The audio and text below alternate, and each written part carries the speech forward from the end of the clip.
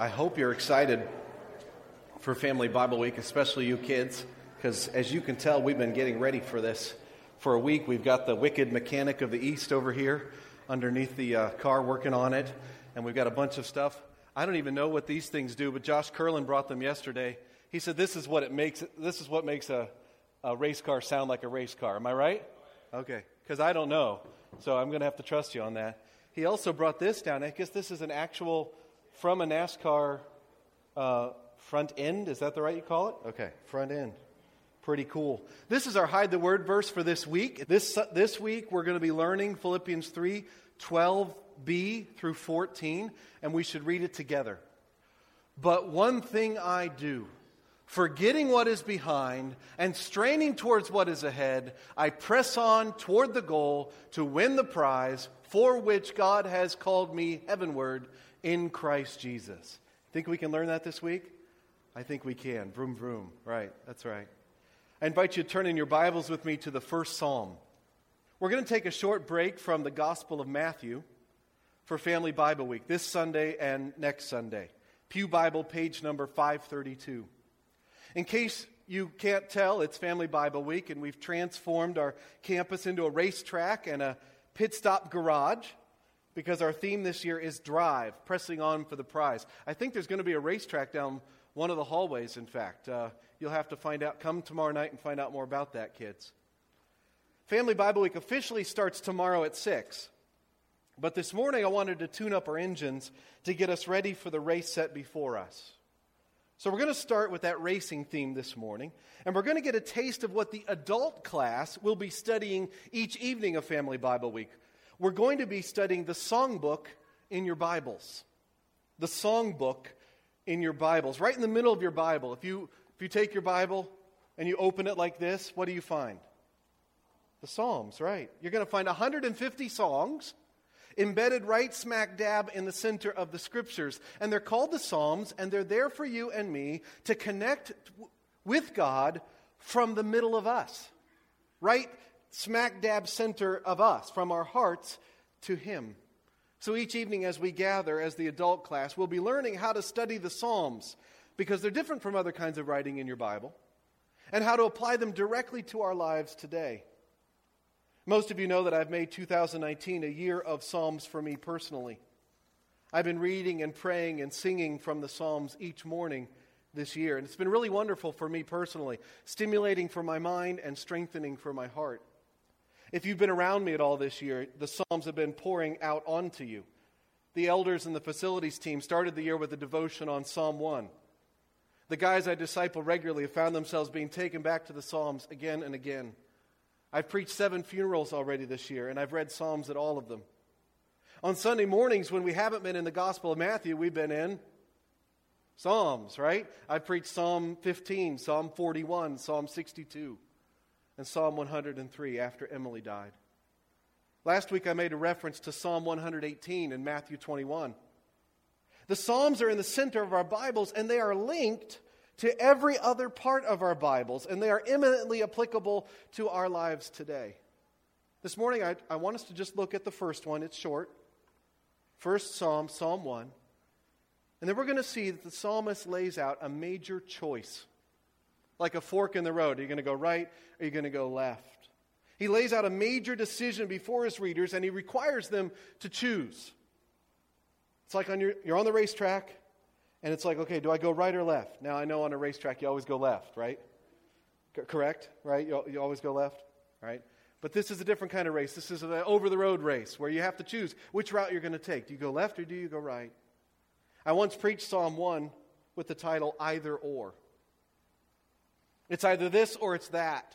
Like all good wisdom literature in your Bible, Psalm 1 says that there are basically 2 paths and 2 destinations in life. Look at the last verse to get this. Verse 6. The Lord watches over the way, the path, the road, the track of the righteous. But the way, the path, the road, the track of the wicked will perish. So that word way there means a path, a road, a direction, a track. And the psalmist says fundamentally there are just 2 roads. And they are not both and, they are either or. You and I are faced with a choice or series of choices that lead up to one big choice. Will we go the way of the righteous, or will we go the way of the wicked? And each way, the way of the righteous or the way of the wicked, has a final destination. Each path points to a certain destination. Okay, if you get on Route 80 right now, over here, and you go east, and you don't stop, you will end up in Teaneck, New Jersey. Okay, guaranteed. If you get over to Route 80 and you go west, and you don't stop, you will end up in San Francisco, California.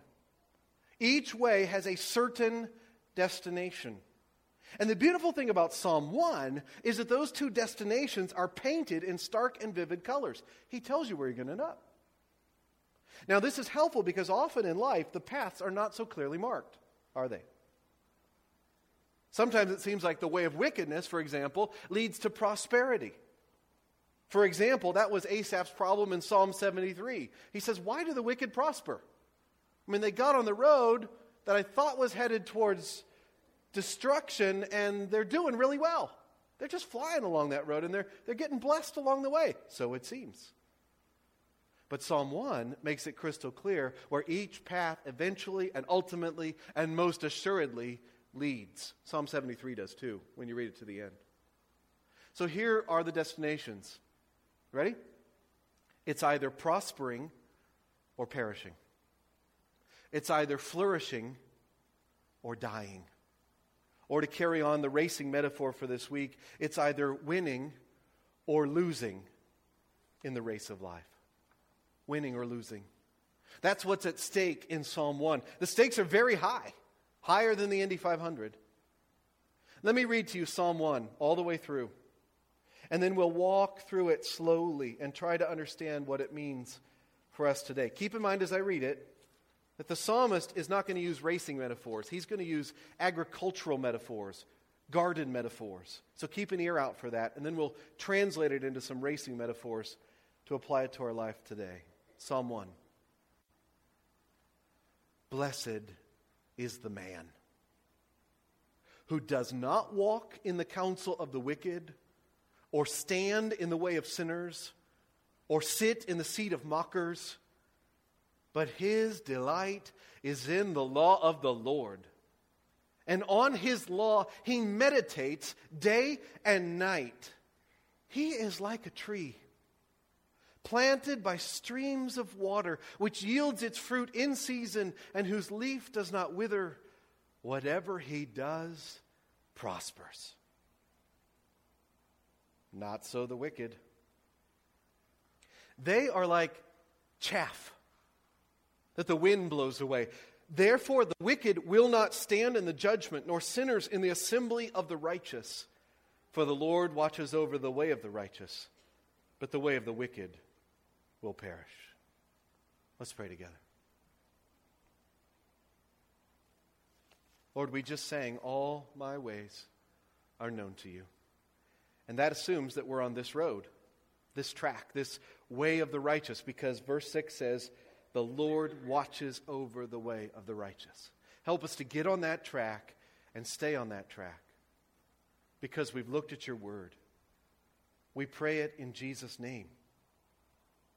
Amen. Do you see why I used the word winning? Hashtag winning this morning. Why winning?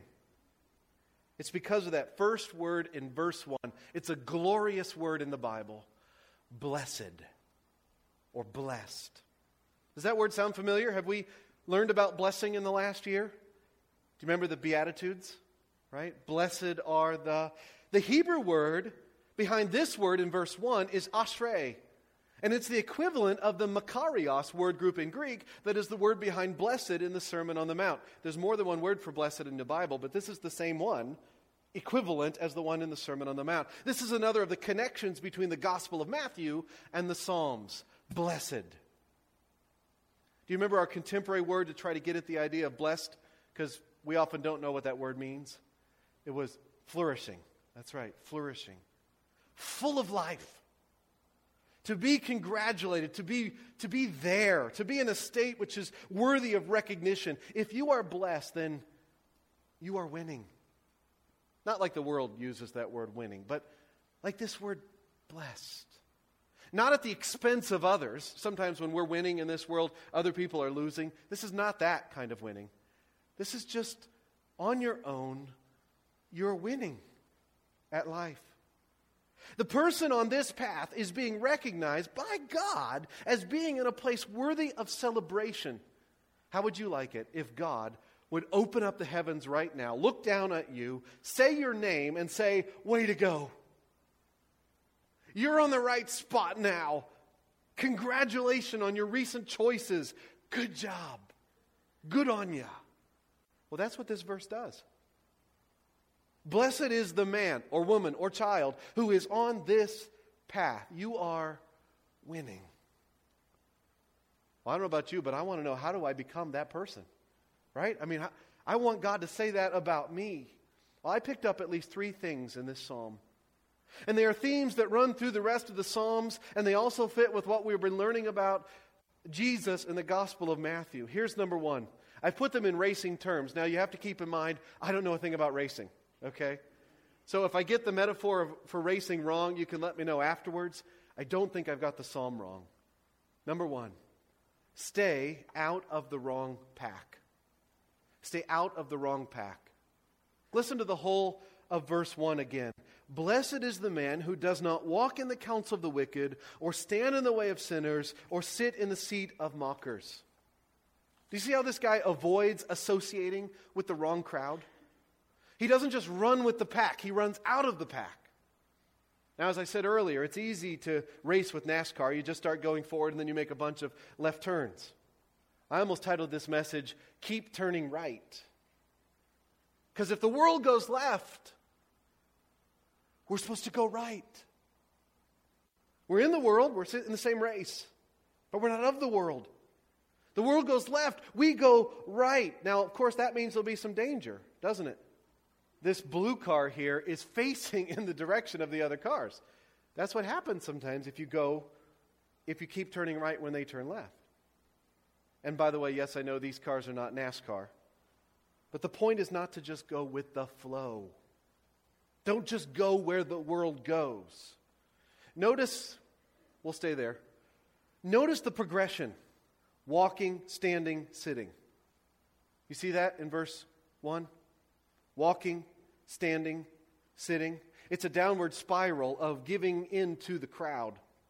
Walking in the counsel of the wicked means listening to the advice of the world. It's what voice is in your head, right? Who are you listening to? What the world says about what matters? Money, sex, possessions, success, popularity, power, external beauty, what the world calls winning. The blessed person does not listen to that counsel and just believe it. They learn to tune it out, right? Like turning the radio down when you're driving. We don't just think what the world thinks. We don't just get our cues from social media or what is popular. Not standing in the way of sinners means not choosing to go along with the crowd and do the self-seeking, sinful things that our unbelieving friends and family want us to do.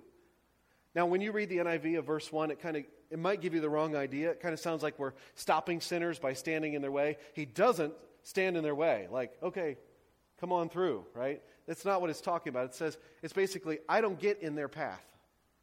I don't go where they're going. Do you know that peer pressure is not a teenage thing? It's a human thing. Teens just aren't good at hiding it yet. But adults do it all the time. We care about what other people think, and we go along with them. The godly man or woman does not stand in the path that sinners stand in. So let me ask you, do you stand out amongst your friends because you don't do all the things that they do? Do you look different? Now, I don't mean are you sanctimonious and proud. I mean, are you humble when they're proud? Right? Are you loving when they're hateful? Are you gracious when they're ungracious? Mean? Do you stand out? Do you look different? If I look at your social media, and I scroll through your social media, will it look different from the social media of a non-Christian? Refusing to sit in the seat of mockers means valuing godly things instead of scorning or ridiculing them. It's an attitude thing. In our culture today, there is a cynicism and a disdain for spiritual things, a high value on snark, right? It is cool right now to be a mocker. But the road of blessing does not go through that town. It maintains reverence and respect for God and the things of God. So this is, are you running with the crowd? Are you just going with the flow? The way of blessing says no to the press of the crowd and goes its own way. Stay out of the wrong pack. Stay fueled up on God's word. Look at verse 2. But, do you feel the contrast? It's a very short psalm. In verse 2 we get this but. But his delight is in the law of the Lord. And on his law he meditates day and night. Now you can maybe see why we're doing this the first Sunday of Family Bible Week. The one who lives a winning life doesn't just not go with the pack, but he slows down and drinks up the Word of God. To use a racing metaphor, he regularly heads in for a pit stop. And the pit stop is focused on filling yourself up with God's Word. Now I know it says the law of the Lord, right, in verse 2. What is that law of the Lord? Well, it's more than just the commandments. When we say law, we tend to think just the commandments. But the word there is the Torah, or the teaching. Let me ask you a question. How much of God's word did King David have? How much do you think King David had? He had the law, right? He had at least, and maybe a little bit more, but at least he had what we call the Pentateuch. Genesis, Exodus, Leviticus, Numbers, Deuteronomy. The Pentateuch, or the law, or the Torah, the teaching. He had that. In fact, the king of Israel was supposed to write out longhand his own copy of the law. Have you ever copied out a whole book of the Bible? My wife has these journaling Bibles, and she's been taking whatever book she's studying, and she's writing out longhand in her own handwriting, which I can read. I can't read my own handwriting, but I can read her handwriting. The entire book that she's studying on the page facing it. And when you do that, you really get it, right? If you have to write something out yourself, you get it. Well, the king had to do that. King David had to do that. And he is saying that he loved it. The psalmist says that the blessed man will fill himself up with the law of the Lord and meditate on it day and night. See, that's why we have family what week? Bible week. It's because we want to be winners. The blessed man or woman loves the Bible. The Bible. Yes, that's the book for me. I stand alone on the Word of God. The Bible. He loves it. Verse 2 says he delights in the law of the Lord. That's a heart word if I ever saw it. Right? Do you delight in the Word of God? It's not just that he reads his Bible. He loves what he finds there. It's not just that he's disciplined in reading his devotional book every day. I did my devotions, check. The blessed person delights in the Scriptures because they bring him close to God. Now get that. This is not describing someone who loves Bible trivia, but not the author of the Bible. There's lots of people who have lots of Bible in their head, but it hasn't reached their heart, right? This is someone who realizes that God has spoken and feeds off of His Word. He eats them up. One of my favorite verses is Jeremiah 15:16. Your words came and I ate them. They were my joy and my heart's delight, for I bear your name, O Lord God Almighty. See, this Psalm 1 guy is a person who says, what did God say? I want to know. I want to know. I want to know. Tell me what God says. And when he gets that information, he doesn't let it go. That's what meditating is. There in verse 2, on his law, on God's word, he meditates day and night. That word for meditate, it's like a cow chewing his cud, right? Just repeating it over and over and over again. The words of God are rehearsed and turned over on the tongue. Did you have to keep the instructions? Right now, one of my most interesting jobs in life is I'm a driving instructor. My middle boy, Peter, got he turned 16 last week, and he got his driving permit. Okay? So this is the normal look on my face. This is totally not true. He's actually, in some ways, he's a better driver than I am. Don't tell him I said that, okay? But I'm always given the little instructions under my breath, right? There's a stop sign coming up. Do you have your turn signal on? Are your brights on? those little instructions kind of under my breath reminding him. I want him, when he's driving, to always hear my voice saying, do you have your lights on? Do you have your turn signal on? Have you stopped enough? That's the little voice in your head. Well, this Psalm 1 guy has this voice of Scripture in his head, and he's repeating it all day long. Do you do that?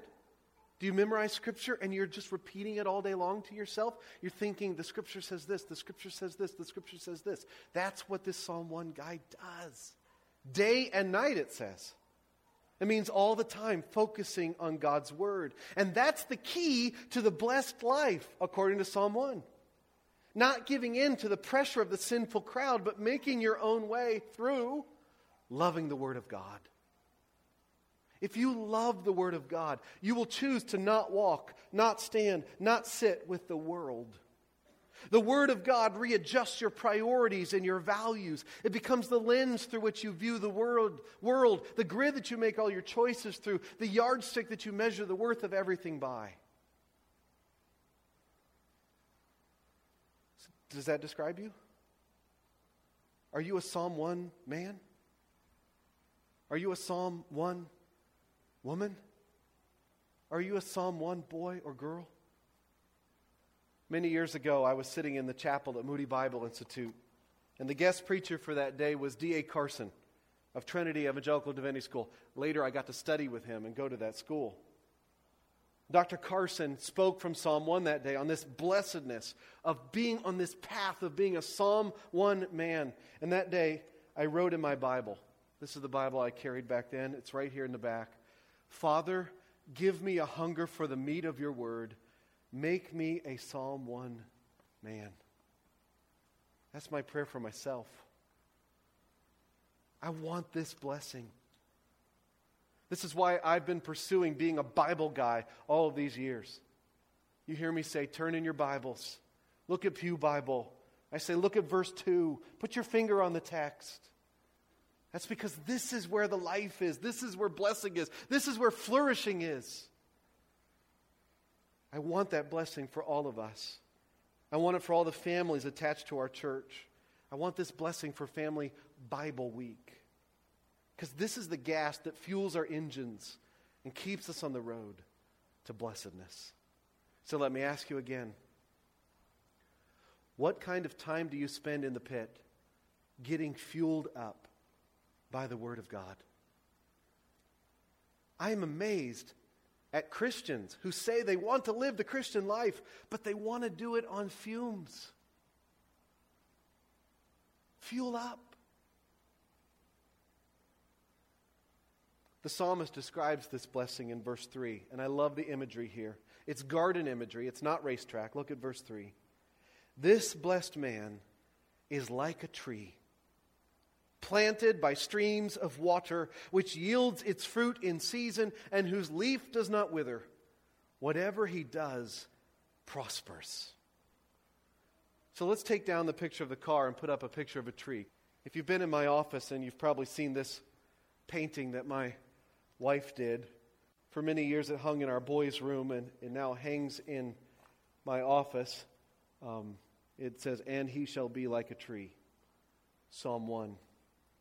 The idea is strength and stability.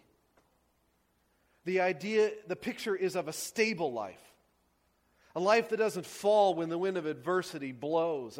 A tree that's planted by streams of water doesn't run out of nourishment because the words of God are more satisfying than bread or honey from the comb.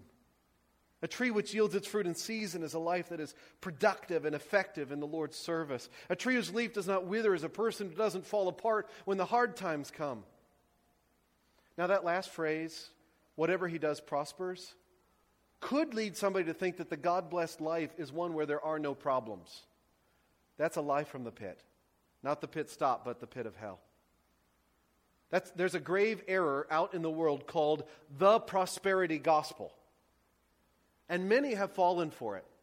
Many radio and television and internet preachers preach this. Health, wealth, prosperity, name it, claim it, word of faith, whatever you want to call it. It's this idea that if you have faith, everything's going to go your way. It's not true. Psalm 1 is not teaching the prosperity gospel. It's talking about the power of an unshakable life. It's talking about vibrancy and joy in the midst of sorrow and pain. It's talking about hope even in hopeless times. It's talking about fruit bearing even when there is no rain. Eventually and ultimately, God works everything for the prosperity and good of those who love Him and love His words like this. I want to be this tree. And I want you to be this tree as well. And I want the kids who come to our church this week to be this tree. Flourishing, prospering, growing, bearing fruit. Because of our love for God's Word. Because the opposite is also true. Look at verse 4. Not so the wicked. They are like chaff that the wind blows away. Therefore the wicked will not stand in the judgment, nor sinners in the assembly of the righteous. The wicked are those who do not love the words of God. The wicked are those who go with the flow of the crowd. The wicked are those who listen to the world's counsel, choosing their sinful paths, mocking the holiness of God, and ignoring the Word of God. Verses 4 and 5 are a warning sign at the head of that track, cautioning us to stay away from it. Because at the end of that road is destruction. In other words, the bridge is out, right?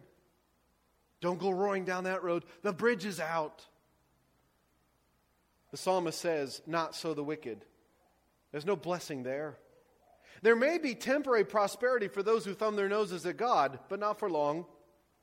God's justice will triumph and they will be destroyed. So if the blessed are like these sturdy trees, what are the wicked like? What does the verse say? What are the wicked like? Chaff. Do you know what chaff is? Chaff is like the leftovers from when you're doing farming, right? So it's the leftover dust and plant refuse that comes with the harvest. In modern farming, the chaff would be all the junk that spits out the back end of the combine as it makes its way down the field. It's the chopped up parts of the plant that are no good to anybody. In ancient farming, there were no machines for separating the good grain from the chaff. So what would happen at harvest is that the heads of grain would all be gathered and then left to dry. The good seeds of wheat and barley would all be mixed together with the husks and the shells and the stems. And so then the farmer, in order to clean his crop, would have to what? What's the word? Thresh, right. So on a windy day, he would take his dried heads of grain and he'd toss them up in the air over and over again. And as he did this, the heavier stuff would do what? Fall back down into his basket, right? And what would happen to the light stuff, the worthless stuff?